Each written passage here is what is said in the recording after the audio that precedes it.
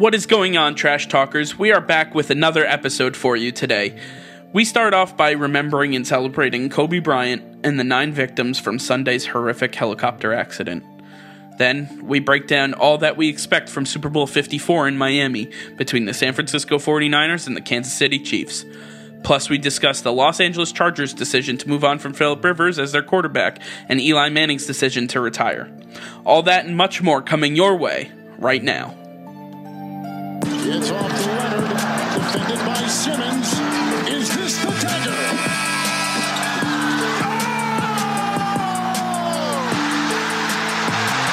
Game! Series! Toronto has won!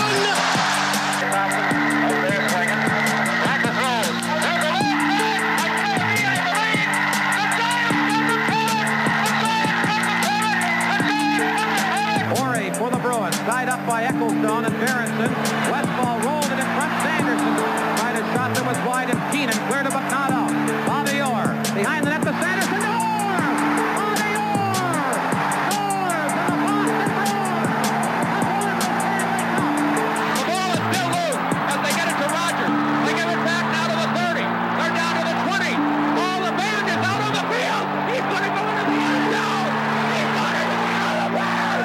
The Bears have won! The Bears have won! And a goal to go from the 2. Toss sweep right for James White. Cuts it under the right arm. Cuts it upfield. Driving forward. Diving to the goal line. A touchdown! And a title for the Patriots! I can't believe it! They have completed the greatest comeback in Super Bowl history.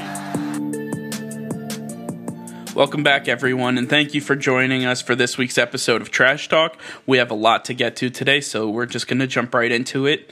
We're going to start off this episode a little different, and for some obvious reasons. As many of you know, this past Sunday, a little before 1 p.m. Eastern Time, there was a helicopter accident in Calabasas, California, that claimed the lives of 9 victims, including Laker legend Kobe Bryant and his 13-year-old daughter, Gianna. Speaking for everyone here at Trash Talk, we offer our most sincere condolences to the Bryant family, as well as friends and family of all the victims in this horrific accident. For me personally, I just want to start off with a little background about me and what Kobe meant to me. I was born in 1993. He entered the league in 96. So I grew up watching Kobe from day one. As soon as I knew what I was looking at, I could see Kobe Bryant on the court, and that was pretty much all I wanted to do. Baseball and basketball were my first 2 sport loves. Watching Kobe do his thing on the court, I watched replays of him every morning before school. I'd listen to Stuart Scott in the morning talk about, how he was cooler than the other side of the pillow. And, that man is spicy, saying he is red hot from downtown. And there was nothing more that I wanted than to beat Kobe Bryant on the basketball court. And he was so much more to everyone, but to me, he was who got me involved in sports and who really opened my eyes to the world of basketball and drove me to be the best player that I can be. So, this was a very tough day, as it was for most of America, most of the world, I would say. If you look at the outpouring around the world, people are drawing portraits and, they're coloring in basketball courts with his picture. It's absolutely incredible to see what this man has done and the amount of lives that he's touched across the globe. There's nothing more that you can ask for from a basketball player, let alone another human.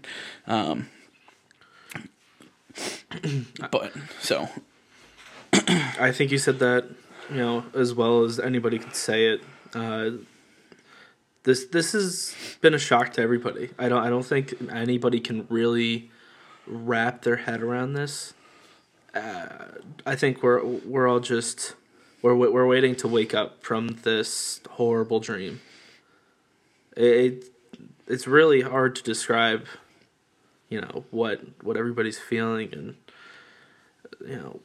how this all just happened. It was just your normal Sunday, and just things happen. I mean, they're just. I mean, when you think about Kobe Bryant, he was just, like you said, way more than a basketball player. And I've heard a lot of people talking that were close to him saying that he was going to do even more with his time after basketball. And it's only been a couple years since we've seen him on the court, and look at all he's done. He was just getting started. And just to see all of that go away so fast, it's tough. Yeah. It is. And, like I said, Kobe was as much of a superstar as he was on the court. Off the court, he did just as much, if not more. He was dedicated to helping underprivileged kids enter the sport of basketball and making sure that their parents' financial state didn't reflect how they were able to perform on the basketball court. He created camps where kids didn't have to pay a single thing to go. He gave away basketball shoes, signed memorabilia, whatever he could. There were stories of him doing incredible things. He's donated millions of dollars to build, different buildings and hospitals, and he's an absolute incredible person. It's a very sad moment, and I want to take this time. It's not just about Kobe and Gianna. It's about everyone else that was lost in the accident as well. But for us specifically, if this was a normal helicopter accident, everybody would be, upset. That would be terrible news for everybody to hear. But because there was an iconic figure who we watched grow up in front of our eyes on a national stage, under the spotlight, somebody that people were not only rooting for or rooting against, but had passion in what they were doing, somebody that was a major figure in their lives, this really, it shakes the tree to its core. And I think it's brought a lot of people together, and it's unfortunate that it had to come to something like this to bring people together. But if I could imagine what Kobe would have wanted, he would have wanted us to all rally around it and become one unit and fight through this together. And I think we can only remember him and honor him by doing just that. If everybody knows the story that, Kobe missed all those shots against Utah in his first playoff series, and he still continued to shoot even though he was missing. And it wasn't until he got back in the gym and worked with his teammates and worked on getting his shots back up and everything else that it took for him to get back to that point in the playoffs and then show that he was the superstar that everybody thought he was. And I think that's what we can do for him, is we can all rally around each other, pick each other up, and become the best people for everyone else around us. I've heard legends from Kenny the Jet Smith and Tracy McGrady, Steve Smith, Charles Barkley. I've heard so many people talk about Kobe Bryant and what he meant, and everybody had the same sort of message, and that was, what he was able to do was provide a mentality to people that unlocked certain potential they weren't even aware of. And I think if you can, think about it from the stance that, you have a purpose here, your time is limited, let's focus on doing everything that we can, and let all the small things go. That was a big thing that, Kobe didn't hold small grudges. he just let things roll off his back, and that was the end. I think we can all take a lesson from everything that Kobe Bryant stood for.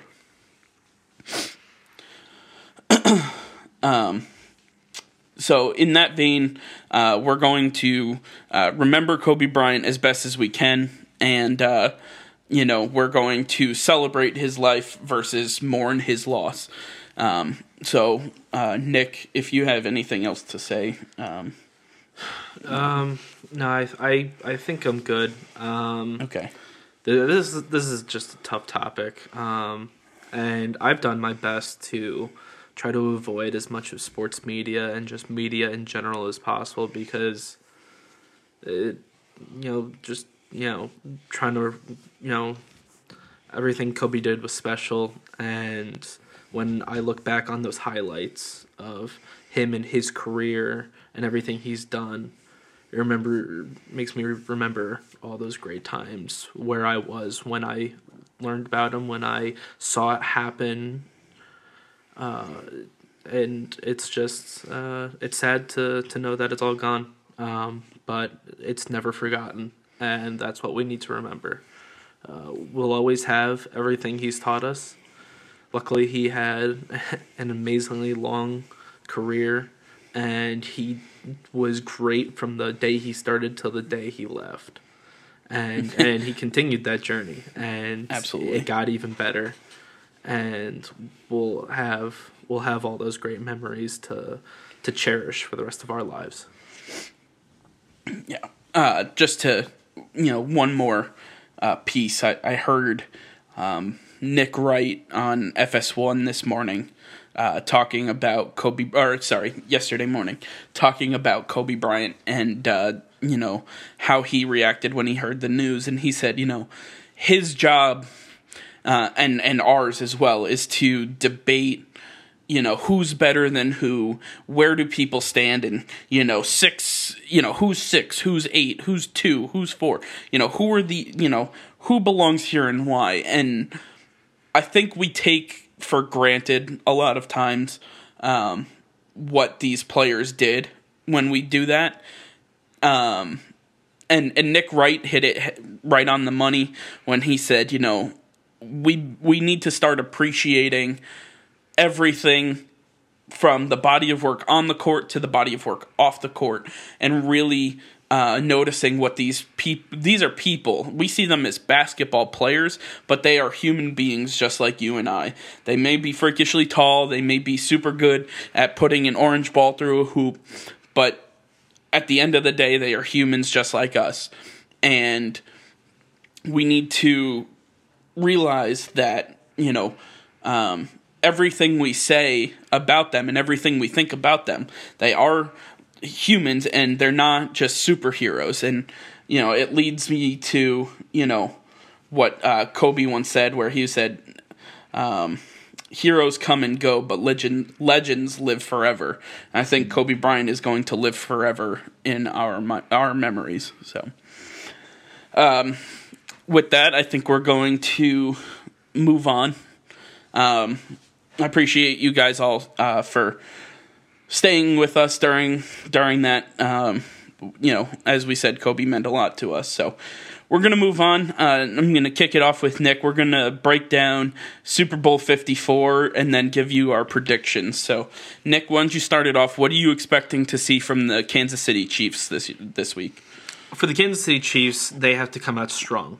The playoffs so far for them, they've had the opportunity to be a little lackadaisical in the beginning of the game and had the opportunity to pick it up in the coming quarters. So with the 49ers, they're just absolutely not going to let you do that. Their defense is too strong, and if you make a mistake, they're going to make you pay for it. So in order for the Kansas City Chiefs to have any success, they need to come out strong. They need to come out scoring. They need to be as creative as possible to put points up on the board if they want to have a shot.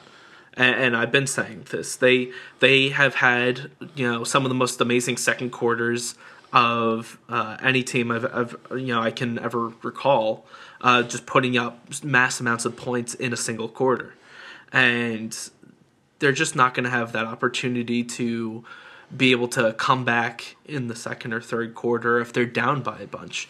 The Texans were up by 24, and the Titans were up by 10. You can't keep giving up these double-digit leads and have your expect to come back. Exactly. It's just that's not going to happen against this 49ers defense. They're most likely the best defense in the league of all years. That means a lot. I mean, this well, you year, also have a coach that has been in a situation where he had a double-digit lead and it was taken away from him in the biggest stage in the Super Bowl. So. Well, I can imagine if he gets that again, he is not letting it get out of his hands more time. Make no mistake. Kyle Shanahan has a lot of experience in these games. His dad's been in these games. He's been around those situations. He was assistant coaches in these games. He was a coordinator 2 years ago in this game, and he may not have won it, but he's been to this dance. He understands how it's played and what needs to be fixed. Once you're there and you make a mistake, the next time you come back, you know exactly what to fix. You know what worked, you know what didn't, and you're going to come back a lot stronger. Andy Reid hasn't been here in, 17 years? I think that's what it is. Yeah, 2003. So 2 years. Or 2004, something like that. 2 years ago versus 17 years ago when the game was played completely different. Well, yeah, I mean, you're talking about Andy Reid had Donovan McNabb and Brian Westbrook and Brian Dawkins and Terrell Owens on his team. Those guys haven't played in years. They're all up for Hall of Fame voting. Some are in the Hall of Fame. Yeah, I mean, the Kansas City Chiefs need to come out strong. They can't give up any big leads. They have to be creative at all points. I don't think that they're going to have a lot of success just using their normal plays. They're going to have to come up with something new and special. The only glimpse of hope that they could get is that they're most likely going to be matched up with a lot of zone coverage because that's what the 49ers do most of the time, but they are more than capable being able to play man. And the 49ers have one of the best nickel corners who I've heard that he can keep up with Tyreek Hill all by himself with no issue. That's how fast he is. So they have an answer for him.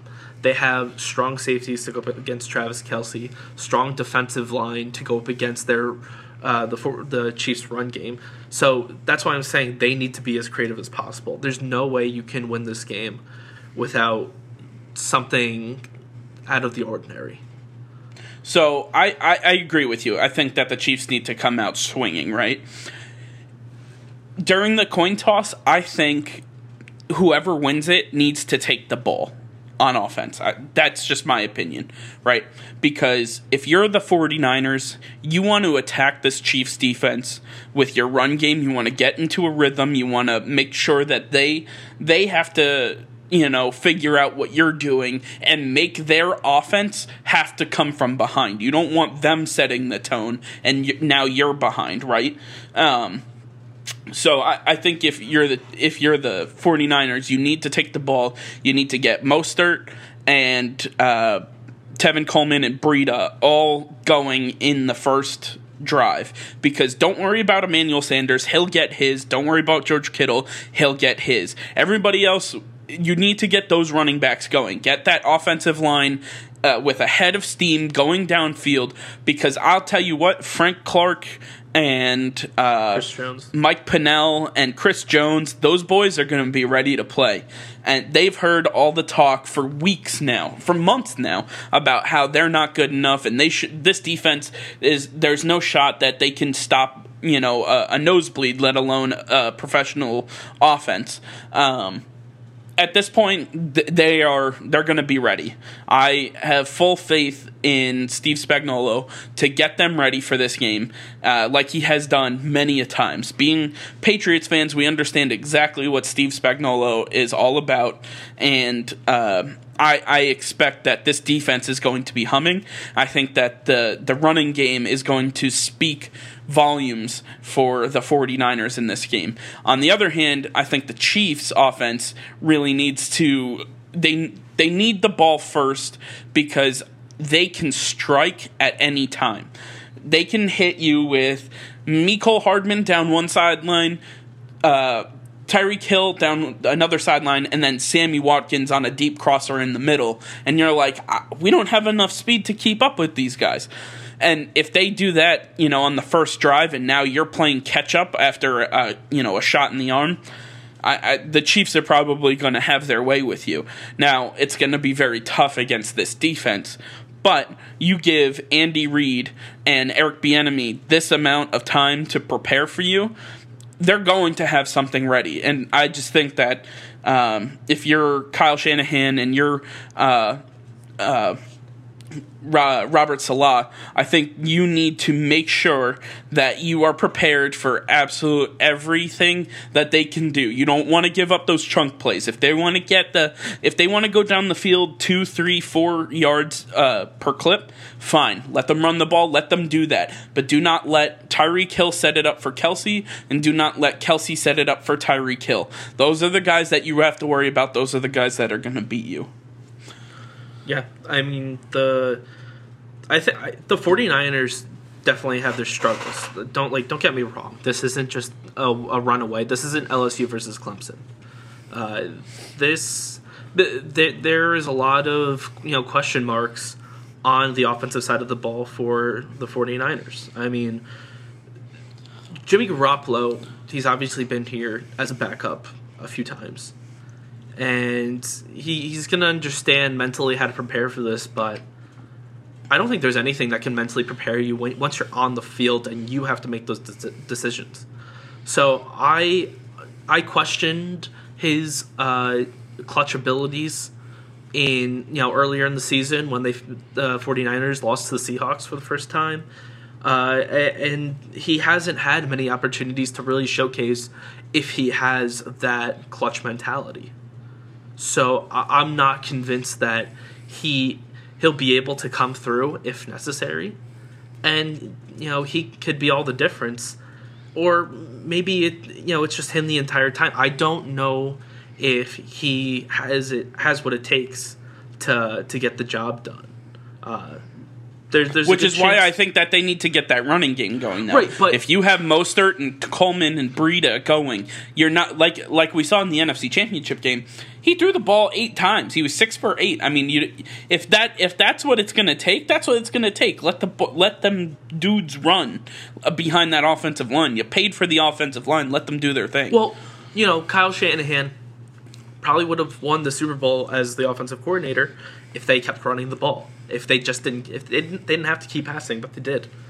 Right. And that's what caused issues. He knows he's going to have to run the ball. He's going to want to run the ball a lot to keep the ball in Mahomes' hands and to make sure that Jimmy Garoppolo doesn't screw this up. Andy Reid knows that. Andy Reid knows he's going to want to run the ball. So what are they going to focus on? Stopping the run. And that's where it's all about Jimmy Garoppolo versus the Chiefs' pass defense. And this is where I'm saying Jimmy Garoppolo is a huge question mark because he has not been in enough situations to show whether he can do it in a big situation. Maybe, but he's been in enough situations where, don't forget, he learned for 3.5 years under Bill Belichick and Tom Brady. Even though he wasn't playing, he still was able to garner some of their information and really dissect how they prepare for certain things. And he's seen them prepare for this game. He's been in contact with Tom Brady all last week. He's already mentioned that to the media. So, in my estimation, he is as focused as he can possibly be for this game. They have a foolproof method for him to get the ball out quickly before that defensive line can get there, because we know the weak part of the Chiefs' defense is the back end and the linebackers.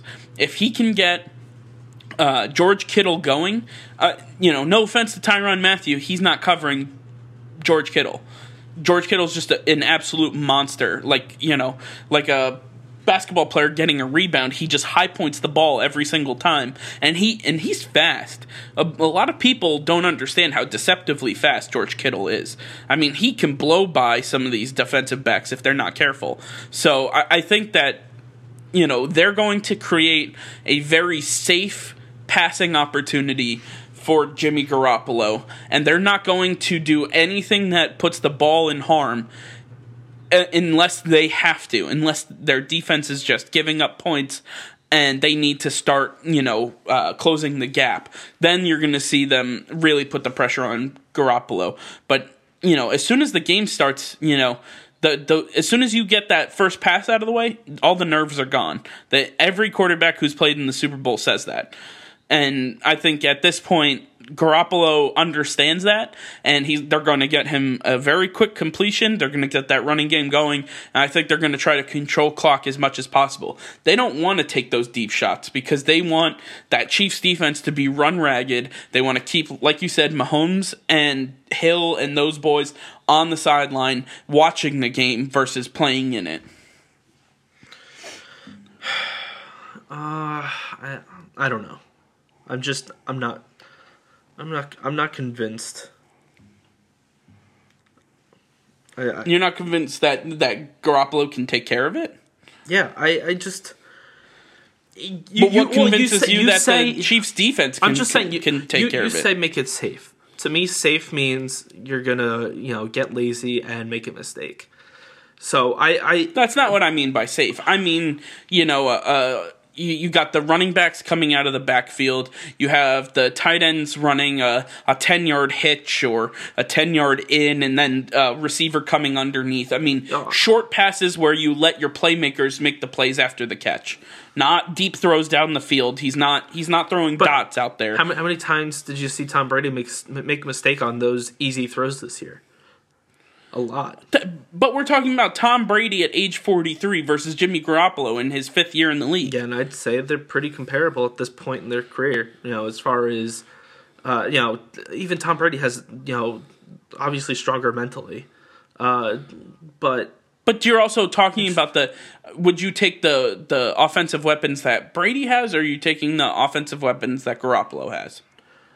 I mean, I'm going to take Garoppolo's weapons, but I'm still not saying that he's not going to just make a mental error on those easy throws because he thinks they're easy. If you think something's easy, you're not going to, think you're not. I don't think you're giving the man enough credit. I really don't. I think you're taking too much away from what Jimmy Garoppolo is able to do. He's not as special as a lot of other quarterbacks. He just I still think he's unproven, and I really haven't seen anything from him. I haven't seen him be able to put the game on his back. And I know that but Patrick the Mahomes game can doesn't do that. have to be on his back. That's the thing. But it might have to. You can't say it won't.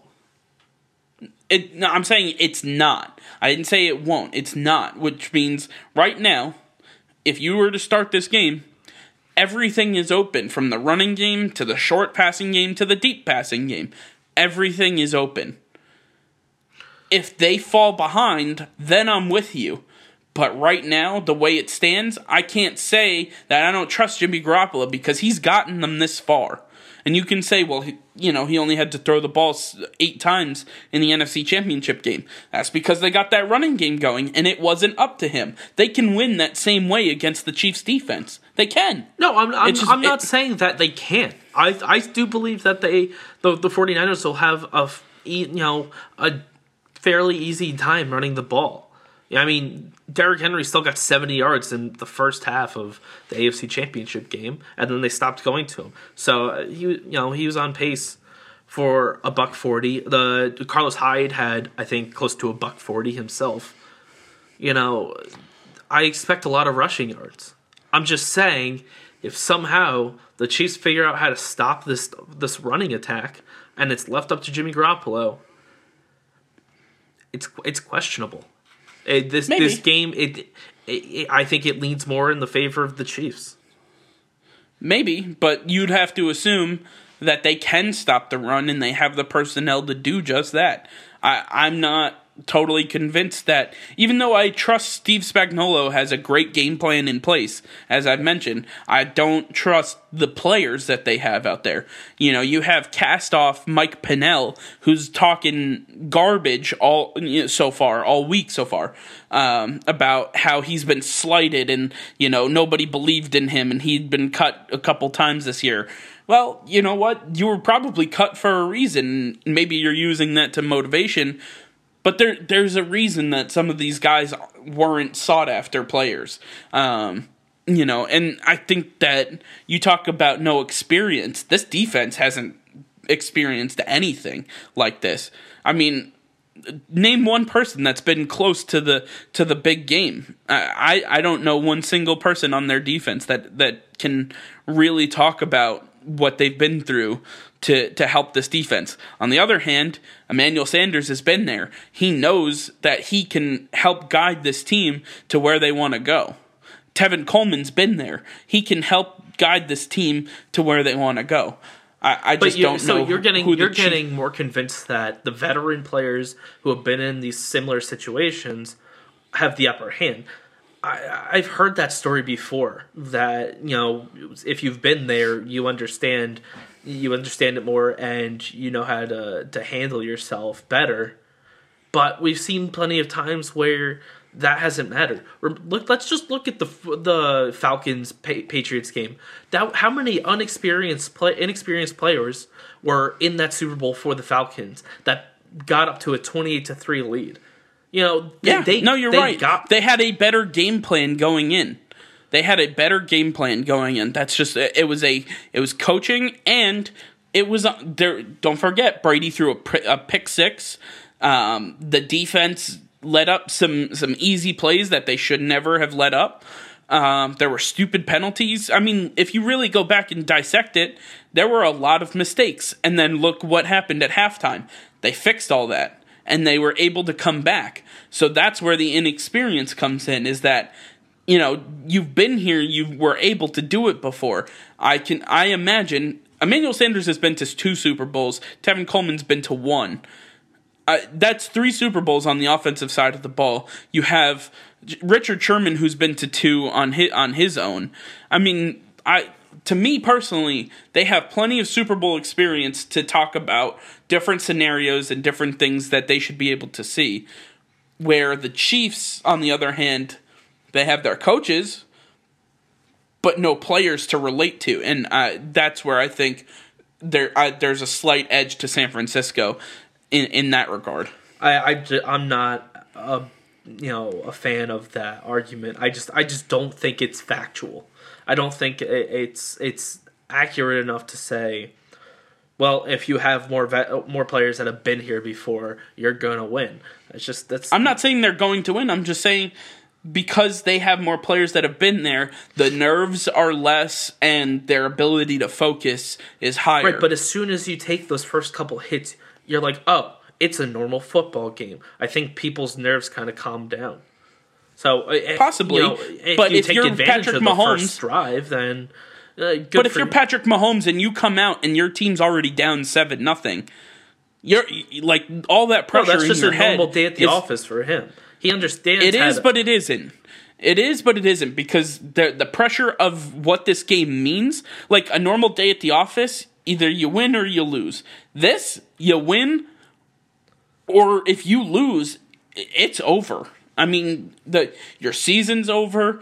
People look at you and say, what happened? Why weren't you able to take care of this? I mean, all the questions come along with it. Okay, he went through that last year, though, in the AFC Championship game, when they lost because Dee Ford lined up offsides. Yeah, he's been through this. But nobody blamed blamed him for it. I'm saying if they have to blame him for it. Any blame. He's definitely gotten his fair share of blame. You know, there was always something he could have done, not made a mistake, or made a certain throw, or, you know, clocked it here, or something like that.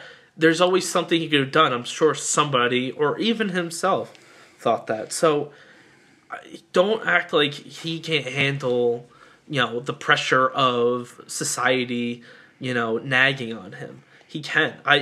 Patrick Mahomes is, you know, one of the better clutch quarterbacks we have in the league right now.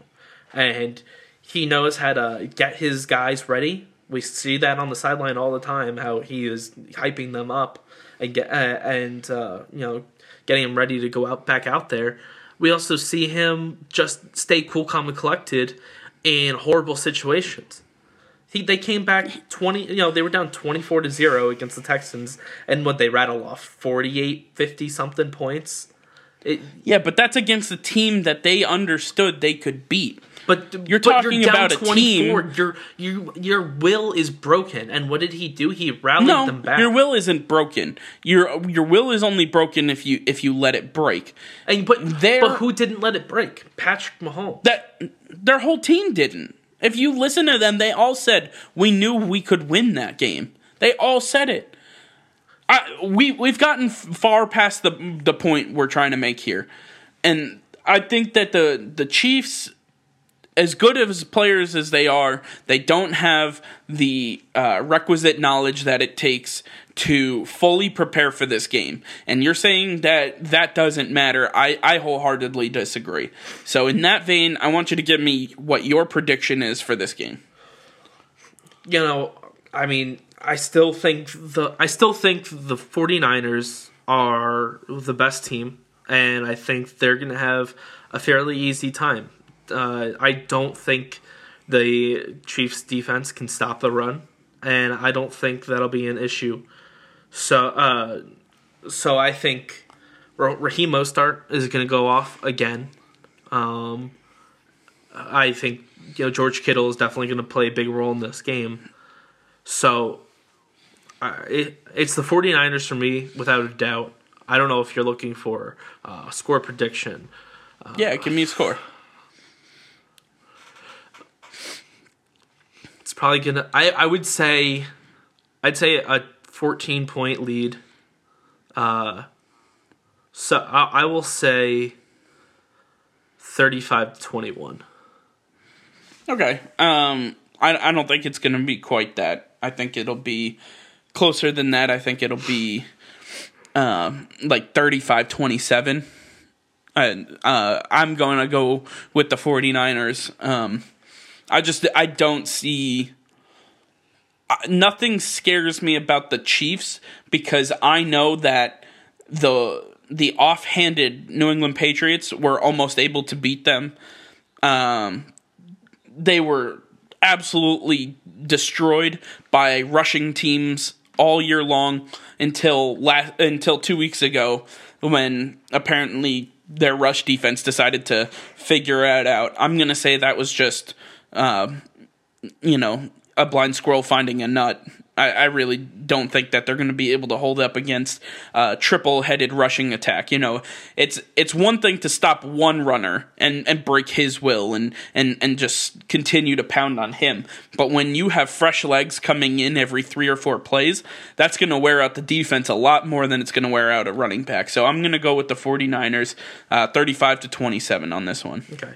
I just want to say one thing. It's not like the Chiefs broke Derrick Henry or his will.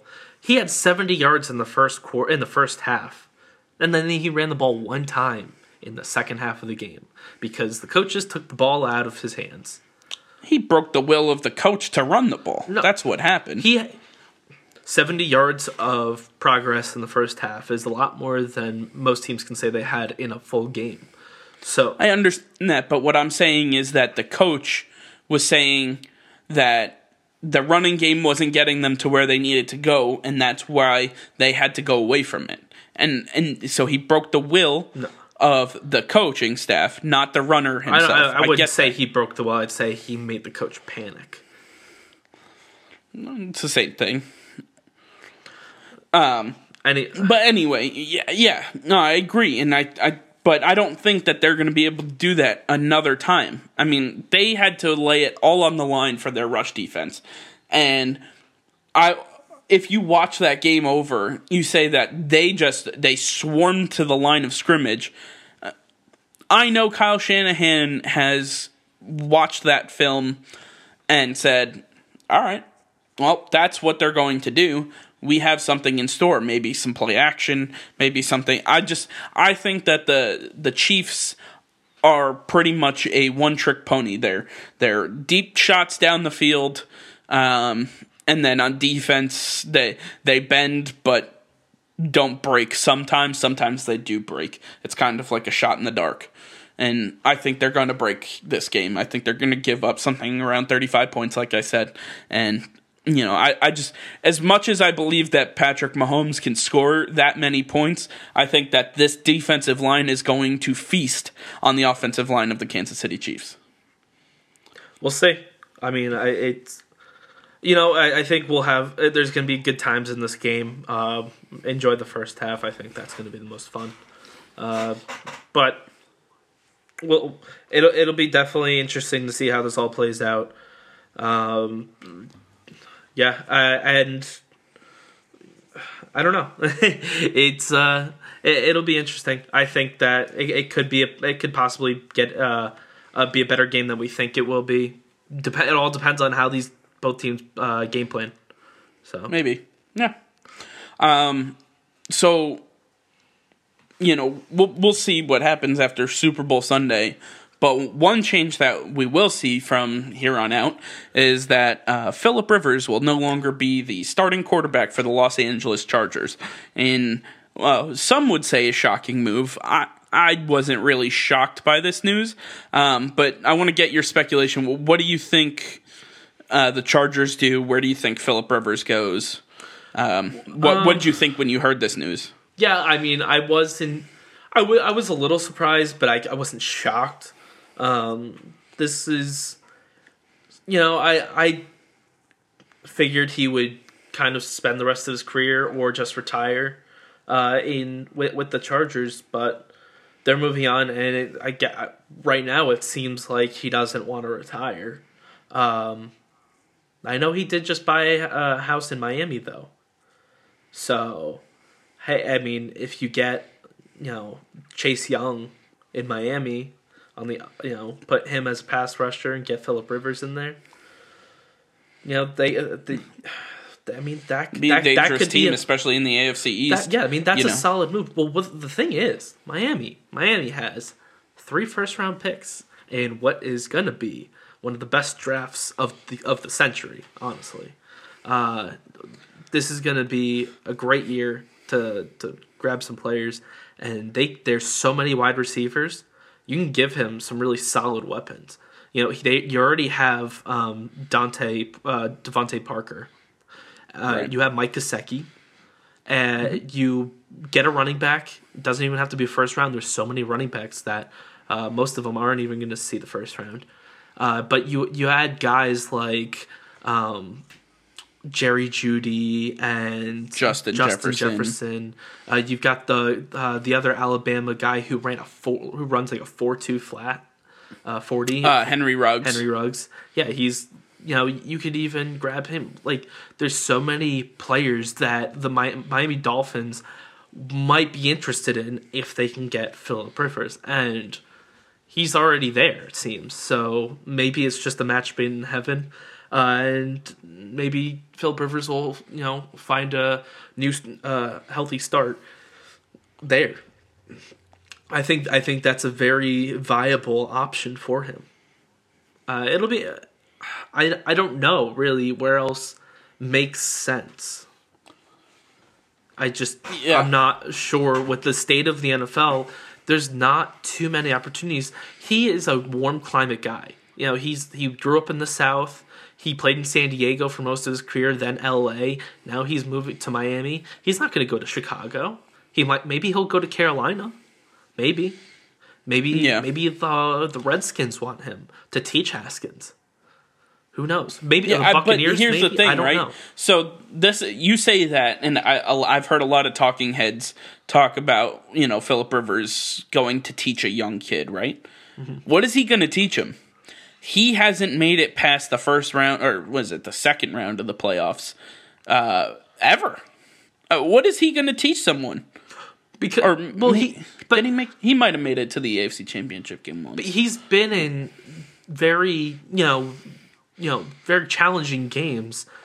He can teach somebody what to do in a certain situation. He can teach them how to handle certain players or attitudes or stuff in the locker room behind the scenes. It doesn't always have to be on the field. It could just be how to be a leader, because that's what Phillip Rivers is, a great leader. If you can teach that to your future quarterback, that's a huge bonus. Eli Manning went to the Super Bowl.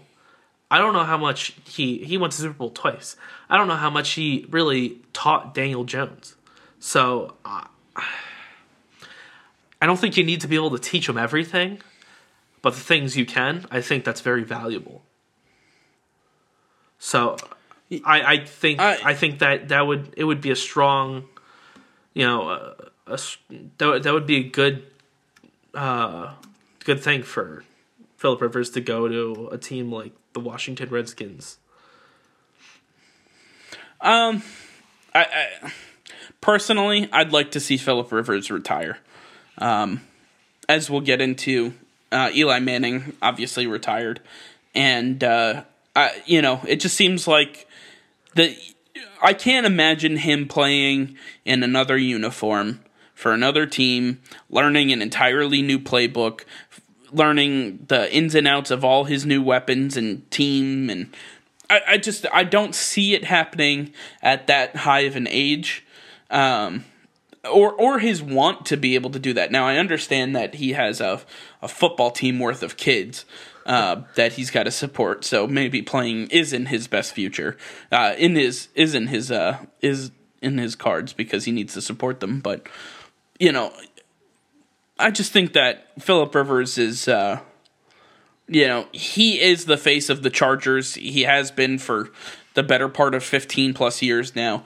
I can't imagine him going anywhere else. So if I were him, I would retire. As far as the Chargers are concerned, there's plenty of quarterback talent in this draft, and they're drafting high because they struggled hard this year. So I think that they're going to be able to pick up somebody like Justin Herbert or somebody like that. I believe they have the 10th pick. And you can fact check me on that, but I believe that they have the 10th overall pick, and that's a good spot to pick a quarterback. We've seen players like Deshaun Watson and Patrick Mahomes land down there.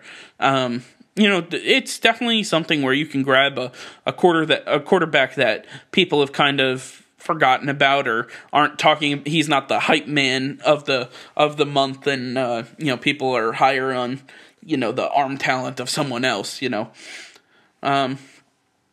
But yeah, like I said, I think that the Chargers need to gain some youth, and I think they have some really good pieces in place right now.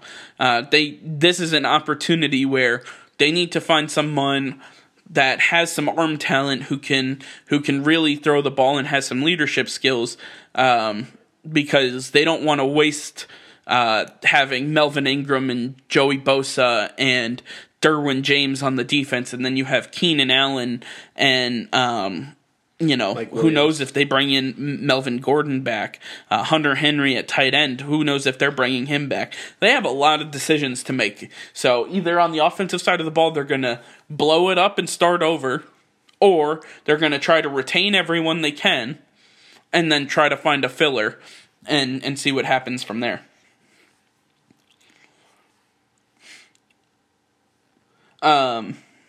So I just want to jump in. We talked about Phillip Rivers. We heard the news, like I mentioned before, Eli Manning also retired. Eli Manning retired. So he will also not be playing for his team that he has played for all these years. They were in the same draft.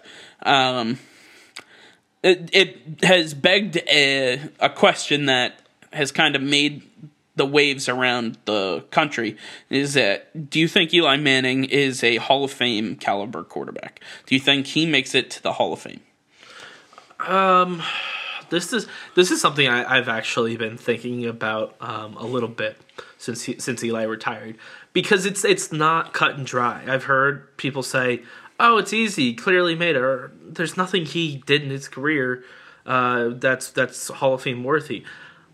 It's not that simple. Because a lot of people think of Eli as Peyton's younger brother. and who was not as good.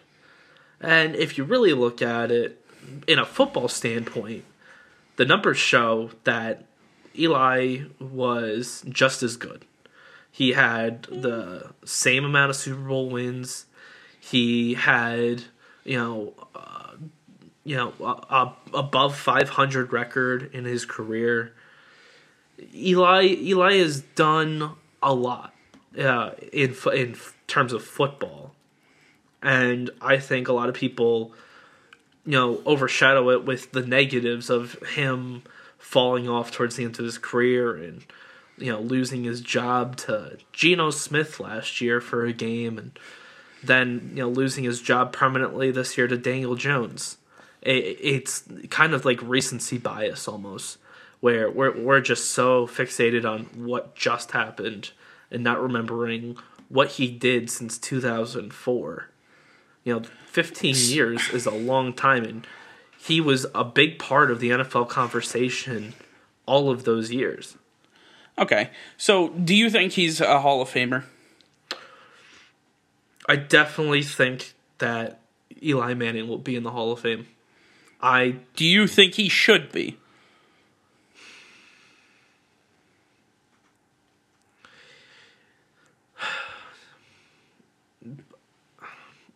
No. I mean... No. Okay, so you do not believe he should be in the Hall of Fame. But that doesn't mean he shouldn't be in the Hall of Fame. What I think and what is I'm asking you for your opinion. This is your opinion. You're not deciding it for all of the NFL. My opinion and what's going to happen are two different things. But that's what I'm asking. I'm asking for your opinion. Because then I bring in a lot of bias because I'm a Patriots fan. It's not the same. If I try to look at it from an unbiased angle, what he did is Hall of Fame worthy. As a Patriots fan, I disagree with you. I hate him and for that's what the he thing. did to my team and what caused us to lose the Super Bowl twice. Do I hold that against him? Yes. As a fan, I do. But I'm trying not to. So, I agree with your first standpoint, saying that he shouldn't make the Hall of Fame. He is 117 and 117. He is a 500 quarterback. He played in the league for 15 plus years. He made the Pro Bowl 4 times. 2 of them were injury replacements. So he was only voted to the Pro Bowl twice. You know how many times he was All-Pro, first, second, or third team? 0. Even his peers did not think he was worthy of that. So to think that his entire career as a cumulative thing has surpassed him to enter the Hall of Fame is outright ridiculous. I cannot fathom. I understand that people say, well, he won 2 Super Bowls. Okay, the 2007 Super Bowl, you held one of the greatest offenses in NFL history to 14 points. That was purely on the defensive end. Purely. Their offense struggled to get 17 points against our defense. Okay? So we're going to say that Michael Strahan and Osi Umenyiora and Justin Tuck, they won that Super Bowl. Okay? Fine. I mean... Can you agree that the defense won the 2007 Super Bowl for the Giants? Even though he got the MVP, and people are going to say, well, Eli got the MVP, so, how can you say that? Who else were they going to give it to? The entire defense? You have to give it to one person, and they gave it to the face of the team.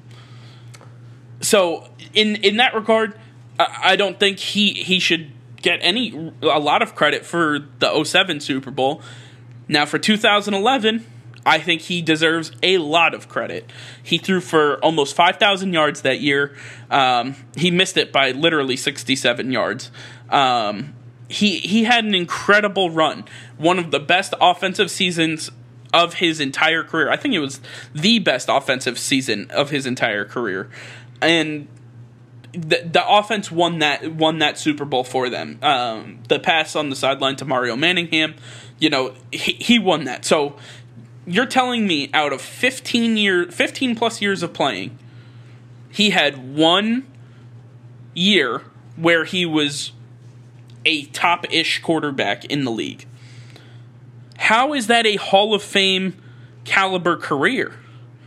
I don't understand that. Because he's done. He never won MVP. He was never in MVP conversations. He was. It's incredible. You know how many times he was Player of the Month in his career? How many? 2 times. 2 times in his career he was NFC Player of the Month. You know how many times he was Player of the Week in his career? 6 times. 6 times in 15 years. Do those stats really matter? No. But He's a 2-time I'm saying Super Bowl that champion. He's a Walter Payton Man of the Year. He has certain accolades. Walter Payton doesn't. That award, as nice as it is, means nothing when you're talking about Hall of Fame resume, because that has nothing to do with what he did on the field. Well, what about a guy like Dan Marino, who never won a Super Bowl? He's in the Hall of Fame. You're right. But was Dan Marino do you think Eli Manning is better than Dan Marino? No. Okay.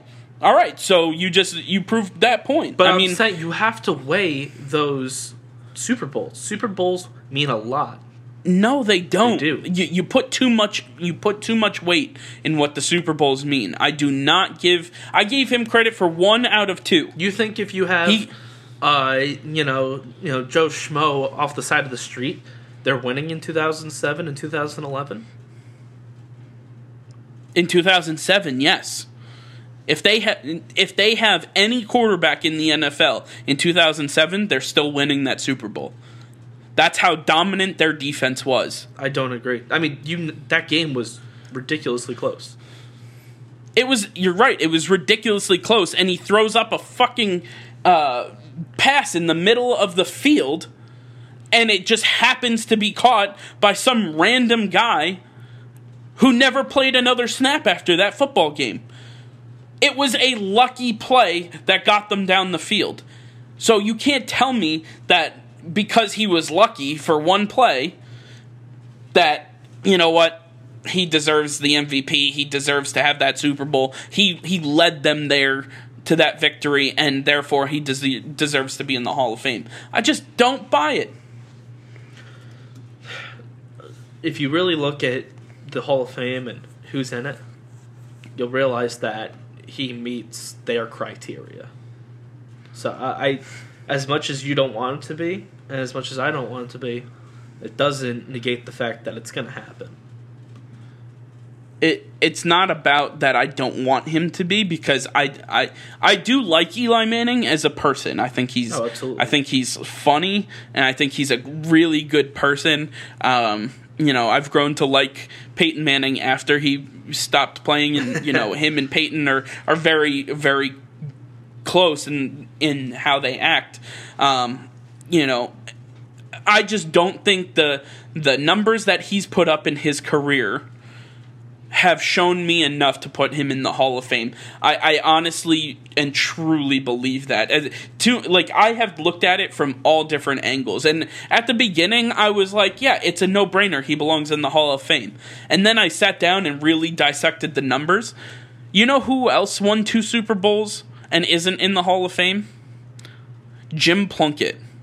Now you say, who's that? We're going to say the same thing about Eli Manning, and that's the problem. He also won 2 Super Bowls, and nobody knows who Jim Plunkett was unless you are a pretty well-versed football fan. I don't think that's going to be the case. Eli Manning had a bigger impact on the game than Jim Plunkett ever did. I don't think that's a fair comparison. But I don't think... What did Eli Manning do for the game that changed the game? What did he do that forced defenses? Nobody was scared of him. He couldn't win with Victor Cruz and Odell Beckham Jr. as his wide receivers. I don't understand how you can't win with them at wide receiver. At that time, that's not fair. Victor Cruz had fallen off a cliff. He really had. In his prime, when Odell Beckham came on the scene, Victor Cruz was in his prime. Odell Beckham didn't just come onto the scene right away. It took some time. That didn't happen overnight. You're right, but when he did come on the scene, Victor Cruz was still in his prime. Victor Cruz had gone to the Look at Chicago years. Bears and came back. And he had fallen off before he went to the Chicago Bears. I understand that, but you're mixing up timelines. You're not understanding. You keep interjecting. The idea is that when wasn't Odell there. Beckham came up, yes, he was. Yes, he was. Go back and look. Go back and look, because if you look at the timelines, he was there. I don't understand how you can win. You can't win with such talent around you. And how are you only voted to the Pro Bowl 2 times? Okay, but how is Tom Brady losing with Randy Moss and Wes Welker? What are you talking about? He also went to two Super Bowls with them in 4 years. I'm just saying, just because you have weapons doesn't mean that you're guaranteed to win. Like, you're right, and Tom Brady still won 6 more Super Bowls. You can't compare Eli Manning and Tom Brady. There's no shot at doing that. I'm not. That's obviously, I'm just saying Eli Manning had a bigger impact than you're giving him credit for. I disagree. I just disagree. That's all. Fine. I don't think he did. He's not a first ballot you Hall can of Famer, say, but he'll be there. Maybe, yeah. I think he gets in because he's Peyton's brother. That's why I think he gets in. That doesn't work. It never works like that. Devin McCourty might go to the Hall of Fame. Jason McCourty never has a shot. I understand that, but Eli Manning is on the cusp. That's why we can have a debate like this. Jason McCourty isn't even debatable, okay? That's the difference. Eli Manning is very debatable whether he goes or not. And it's talked about throughout the country. It's not just here in New England. It's everywhere.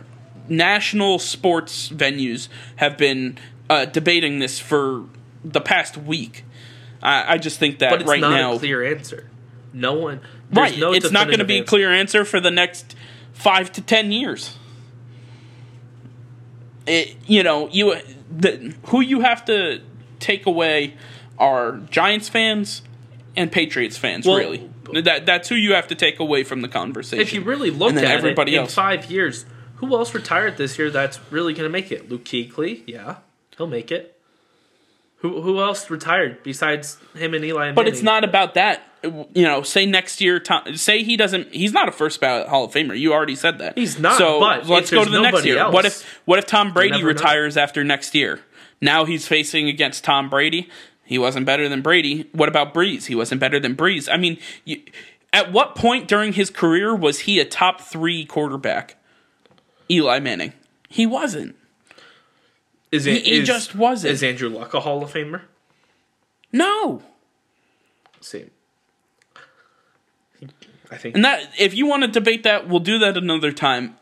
We're running out of time here. I just want to say, Eli Manning to me is just not a Hall of Famer. People will point to the fact that he's 7th all time in passing and all that stuff. That comes with the longevity of his career. The best thing you can say about Eli Manning is that he never got hurt and he was able to play 16 games every year from 2005 all the way to 2018. Then you're like, he played it at that's a a great top 10 stat. level almost every year. A top 10 level. But this is the Hall of Fame, not the Hall of Very Good. That is what you have to take away. He was very good. Was he Hall of Fame worthy? To me, the answer is no. I think based on his career numbers and what he has done on and off the field, I think. But that it's only about on a field. They cannot take off the field into account. They always take just into can't. account Walter Payton Man of the Year. They always do. Jason Witten probably shouldn't be in the Hall of Fame, but he's probably gonna be, and that's because he's Walter Payton Man of the Year. That's a debate for another time. Anyway, I just, this is something that deserves the debate that we had. I think it deserves a lot more conversation. we've heard from certain people on our social media. We'd love to hear from you guys about it some more. So let us know on Twitter what you think. Do you think Eli Manning is a Hall of Famer? We have a poll up there right now. We'd love to see what your answers are. Comment what you think and why, and we'll share those results with you guys next week. As far as I'm concerned, I think that's all we have. Yeah.